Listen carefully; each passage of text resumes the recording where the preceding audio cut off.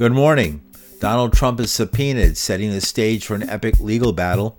New videos show Pelosi and Schumer trapped in the Capitol on January 6th, begging for help. A mass killer escapes death in Florida, and France says it won't use nukes, even if Russia does. With these and other stories, I'm Paul Durienzo with the news for Friday morning, October 14th, 2022. The House committee investigating the January 6, 2021 attack on the U.S. Capitol issued a surprise subpoena seeking testimony from former President Donald Trump on Thursday, a challenge with little historical precedent that members say is necessary before the panel concludes its work. Ranking Minority Member Liz Cheney. But our duty today is to our country and our children and our Constitution. We are obligated to seek answers directly from the man who set this all in motion. And every American is entitled to those answers, so we can act now to protect our republic. So this afternoon, I am offering this resolution that the committee direct the chairman to issue a subpoena for relevant documents and testimony under oath from Donald John Trump in connection with the January 6th attack on the United States Capitol. Thank you, Mr. Chairman. I yield back. The measure passed unanimously, with all 9 members demanding Trump testify. It was the dramatic ending to a 14-month investigation that unearthed evidence then President Trump and his allies, both inside and outside of government, knew he had lost the election and planned to seize power, violently if necessary. Trump immediately assailed the panel's work, and experts say the subpoena is unlikely to succeed without a lengthy court battle lasting into next year, when Republicans might take over the House. But even without Trump's testimony, there have been plenty of revelations about his role in the insurrection. Emails from the Secret Service show concern about protesters who seemed hesitant to pass through metal detectors, a sign many were armed. This email, for example, was an alert that the Secret Service received on December 24th with the heading, "Armed and Ready, Mr. President." According to the intelligence, multiple users online were targeting members of Congress, instructing others to march into the chambers on January 6th and make sure they know who to fear. In this report, received on December 26th, the Secret Service field office relayed a tip that had been received by the FBI. According to the source of the tip, the Proud Boys plan to march armed into D.C.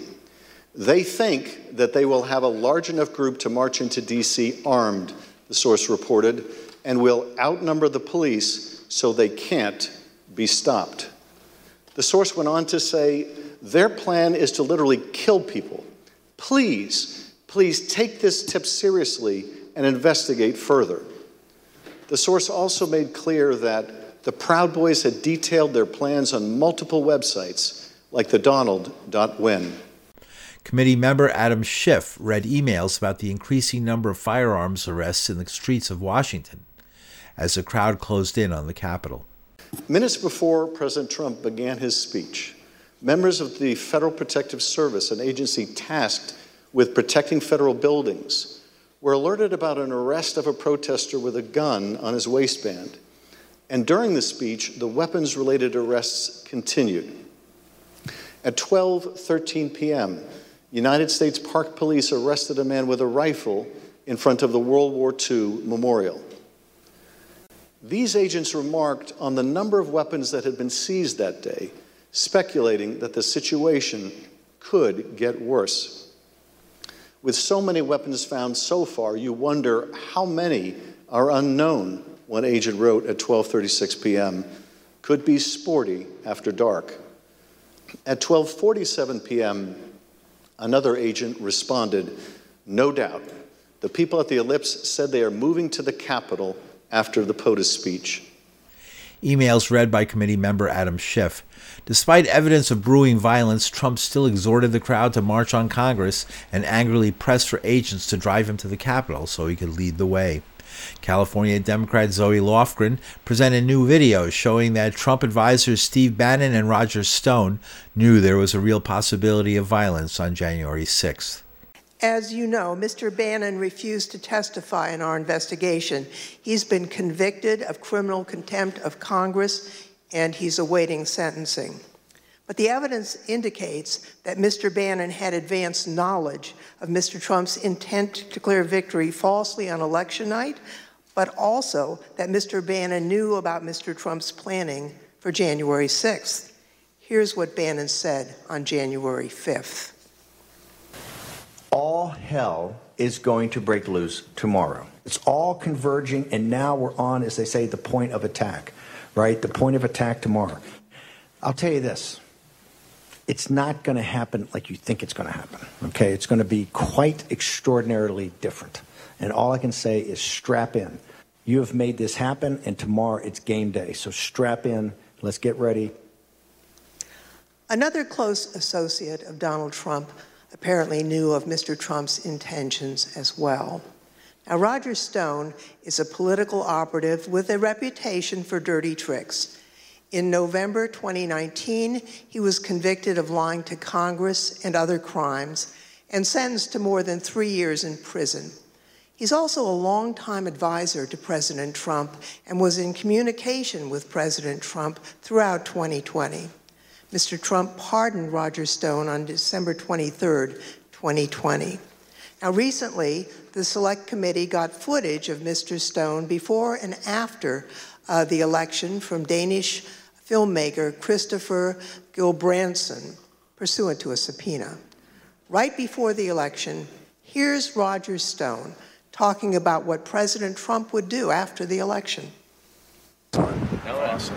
Let's just hope we're celebrating. Yeah. I really do suspect it will still be up in the air. But when that happens, the key thing to do is to claim victory. Possession is 9/10 of the law. No, we won. F*** you. Sorry, over. We won. Yeah. You're wrong. F*** you. The Select Committee called Mr. Stone as a witness, but he invoked his Fifth Amendment right against self-incrimination. Do you believe the violence on January 6th was justified? On the advice of counsel, I respectfully decline to answer your question on the basis of the Fifth Amendment. And Mr. Stone, did you have any role in planning for the violence on January 6th? Once again, I will assert my Fifth Amendment right to decline to answer your question. Although we don't yet have all the relevant records of Roger Stone's communications, even Stone's own social media posts acknowledge that he spoke with Donald Trump on December 27th as preparations for January 6th were underway. Meanwhile, footage shot by Democratic House Speaker Nancy Pelosi's daughter, documentary filmmaker Alexandra Pelosi, showed the Speaker and other leaders, including Republicans, working the phones through the afternoon, trying to get police and National Guard to respond. We have some senators who are still in their hideaways. They need massive personnel now. Can you get the Maryland National Guard to come too? I have something to say, Mr. Secretary. I'm going to call the mayor of Washington, D.C. right now and see what other outreach she has to other police departments, as Senator Leader Hoyer has mentioned.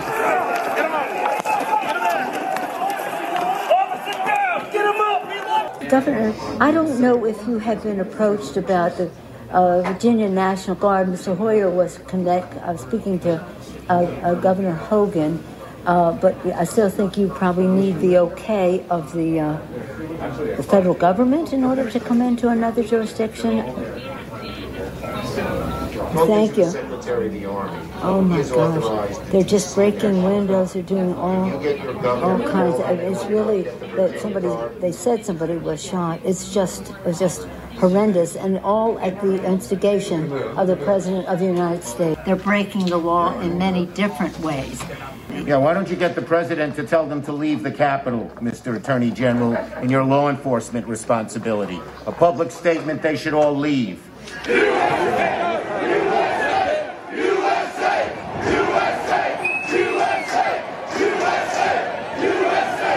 This cannot be just we're waiting for so-and-so. We need them there now, whoever you got. We'll inform you that their best information is that they believe that the House and the Senate will be able to reconvene in roughly an hour. Good news. Thank you very much, Mr. Vice President. Good news. Committee member Jamie Raskin picked up the narrative in the evening after the invaders were pushed out of the Capitol. He says Trump knew what he was doing, and it said as much to his followers. Finally, at 6:01, President Trump tweeted again, not to condemn the mass violence in any way, but rather to excuse and glorify it. Significantly, he made it clear that he considered the violence perfectly foreseeable and predictable. Check it out.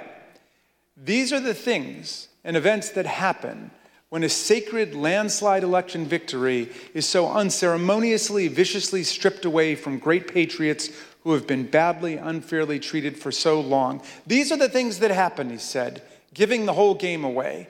Trump was telling us that the vice president, the Congress, and all the injured and wounded cops, some of whom are with us today, got what was coming to us. According to Trump, January 6th should not be a day that lives in shame and infamy in our history, but rather in glory.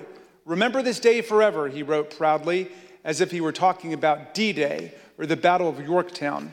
Trump did nothing to stop the deadly violence for obvious reasons. He thought it was all justified, he incited it, and he supported it. The session likely marked Liz Cheney's last appearance on the dais for work she's described as the most important of her public life. She said America is an exception in the world and depends on loyalty to the Constitution. In more news about the insurrection, a member of the Oath Keepers testified yesterday about a massive cache of weapons the far-right extremist group stashed in a Virginia hotel room. Witness Terry Cummings showed jurors an AR-15 rifle and an ammunition box he contributed to the so-called Quick Reaction Force the Oath Keepers had staged in the hotel outside of Washington in case they needed weapons. Oath Keeper founder Stuart Rhodes and 4 associates are on trial in Washington, charged with seditious conspiracy. That's defined as trying to overthrow the government by force. And in related news, the Supreme Court on Thursday rejected former President Trump's plea to step into the legal fight over the FBI search of his Florida estate. Trump's lawyers asked the justices to overturn a lower court ruling and permit an independent arbiter, known as a special master, to review about 100 documents with classified markings found in a search of Mar-a-Lago. Trump's lawyers argued it was essential for a special master to determine if the documents marked classified are in fact classified and if they belong to Trump. In more national news, millions of Social Security recipients will get an 8.7% boost in their benefits in 2023, a historic increase, but a gain that'll be eaten up in part by the rising cost of everyday living. The cost of living adjustment is the largest in more than 40 years, putting an extra $140 a month in the pockets of the average Social Security recipient. The benefits boost is matched by a 3% drop in Medicare Part B premiums. Meanwhile, a separate government report showed inflation accelerating again. The Consumer Price Index rose 0.4% for September and is up 8.2% for the past 12 months. Jobless claims for unemployment benefits also rose for the week. And 5 people were killed by a shooter who opened fire along a walking trail in Raleigh, North Carolina on Thursday. An off-duty police officer was among those killed by the suspect, who police only described as a white juvenile male. He was arrested several hours after the shooting began. There was no motive given for the shooting, but Governor Roy Cooper called it senseless and horrific. And in more news, a divided jury spared Florida school shooter Nicholas Cruz the death penalty yesterday for killing 17 people in Marjorie Stoneman Douglas High School on February 14, 2018. We, the jury, unanimously find that the state has established beyond a reasonable doubt the existence of the aggravating factor. The first-degree murder of Luke Hoyer was especially heinous, atrocious, or cruel. Yes. We, the jury, unanimously find that the state has established beyond a reasonable doubt the existence of the aggravating factor. The first-degree murder of Luke Hoyer was committed in a cold, calculated, and premeditated manner without any pretense of moral or legal justification. Yes. Reviewing the aggravating factors that we unanimously found to be established beyond a reasonable doubt, we, the jury, unanimously find that the aggravating factors are sufficient to warrant a possible death sentence. Yes. One or more individual jurors find that one or more mitigating circumstances was established by the greater weight of the evidence. Yes. We, the jury, unanimously find that the aggravating factors that were proven beyond a reasonable doubt outweigh the mitigating circumstances. No. The jury rejected the death penalty after deliberating for about 7 hours over 2 days. Cruz's lead public defender, Melissa McNeil, had told the jury beforehand life in prison would still be a horrible punishment and suggested that other prisoners might target him. But that wasn't enough for many family members. Fred Gutenberg is the father of 14-year-old victim Jamie. I hope and pray he receives the kind of mercy from prisoners that he showed to my daughter and the 16 others. He is going to go to prison, and he will die in prison. And I will be waiting to read the news on that. He should have received the death sentence today. There was no mercy for a murder that was planned over a long period of time. And that was, sadly, as proven by the state, executed. Other parents also expressed disbelief with the sentence. We came here today, and it wasn't even a doubt in my mind that this would be the death penalty. I'm beyond disgusted of what happened, what occurred. And again, what is the death penalty for, if not for the murder and killing of 17 people? What would you ask jurors? What would you ask them if they were right here in front of you? What were you thinking? This isn't about your personal beliefs. It's not about your religious values. It's about the heinous crime that was committed. There is no recovery. Jail's about rehabbing someone. There is no rehabbing. Florida Governor Ron DeSantis, a right-wing Republican with an affinity for execution, was also enraged by the verdict. This killer is going to end up getting a same sentence of people who've committed bad acts, but acts that did not rise to this level. I just don't think anything else is appropriate except the capital sentence in this case. And so I was very disappointed to see that. I'm also disappointed that we're 4.5 years after these killings, and we're just now getting this. You know, they used to do this. He would have been executed in 6 months. He's guilty. Everybody knew that from the beginning, and yet it takes years and years in this legal system that is not serving the interests of victims. Florida Governor DeSantis. Circuit Judge Elizabeth Scherer will formally issue the life sentences November 1st. Relatives, along with the students and teachers Cruz wounded, will be given the opportunity to speak. And in news from the war in Ukraine, during an interview with French TV Channel 2, President Emmanuel Macron said Wednesday Paris would evidently not use nuclear weapons in response to a Russian nuclear attack on Ukraine. France is the European Union's only nuclear power. Russian President Vladimir Putin raised the specter of a nuclear war last month, threatening to use all weapons resources at his disposal to win. U.S. President Joe Biden promised a catastrophe and Armageddon for Russia if it used nukes against Ukraine. Russia's nuclear threat heated up the already bloody war with Ukraine. That's been marked by attacks on infrastructure and civilians by both sides, most recently by Russian missiles after an attack on a crucial bridge last week. Meanwhile, one of America's best-known whistleblowers, Daniel Ellsberg, participated in a discussion yesterday organized by the group Brooklyn for Peace. Ellsberg was a military analyst for the government when he turned over the secret Pentagon Papers, History of the Vietnam War, to the New York Times and Washington Post. He also worked on nuclear strategy. His most recent book is The Doomsday Machine, Confessions of a Nuclear War Planner. He says while Putin's threats are incredibly dangerous, the lack of real reaction by the West shows U.S. complicity in nuclear terror. This is outrageous, immoral. The threats, the readiness, insane. Well, the U.S. and its allies are not likely to say that, and they haven't, because they've been making those threats for 70 years, including a time when, as Carolyn knows, I said that we had a monopoly. First use versus second use, we were the only country that had the nuclear weapons, and we were threatening them then. So that didn't start with the Cold War. This goes, obviously, the first combat use, if you can call it combat, Hiroshima and Nagasaki, which Putin referred to as precedent. Well, it is a kind of precedent, but what kind? I grew up being told destruction, the massacre of civilians is an evil, surely. It was a lesser evil, lesser than 1 million Americans being killed in an invasion, and even 1 million Japanese, which was the inevitable alternative to dropping those bombs. But that was a lie. Every aspect of that explanation was false. That was not the alternative. It was unjustified by me, almost any thoughts outside of the House. An unjustified massacre is murder, mass murder. And NATO Secretary General Jens Stoltenberg tried to walk back the nuclear escalation yesterday. He says using nukes is a remote possibility. Circumstances in which NATO might have to use nuclear weapons are extremely remote.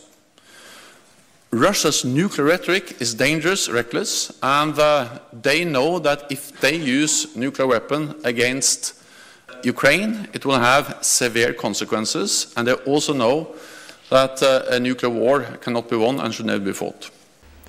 And U.S. Secretary of State Lloyd Austin promised more air defense weapons to Ukraine after dozens were killed in Russian missile attacks, but he stopped short of offering long-range cannons capable of striking deep inside Russia. You know, we met yesterday in the Ukraine Defense Contact Group, and we encouraged our allies to provide as much of what Ukraine said that it urgently needed as quickly as possible. And what it described, what the leadership described that they needed yesterday, most was air defense capability. So you've heard the United States say that, we're going to provide NASAMS. You heard us say yesterday that Germany is providing an IRIS-T system, and that's being moved in as we speak. And just today, one of our allies came back one day later and said that they were going to push in additional Hawk systems, which the Ukrainians had asked for.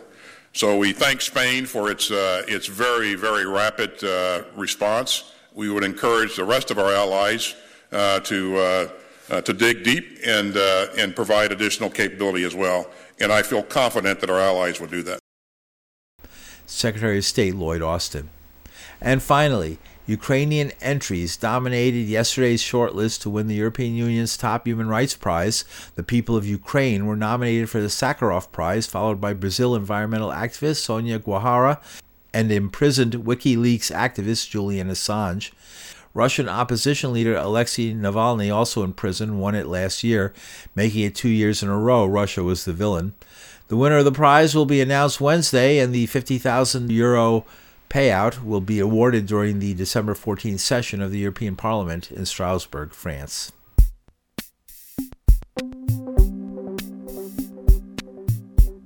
And that's the news for Friday morning, October 14th, 2022. The news is produced, written, and anchored by me, Paul DiRienzo. You can get the news at pauldirienzo.com. From New York City, I'm Paul DiRienzo. Thanks for listening.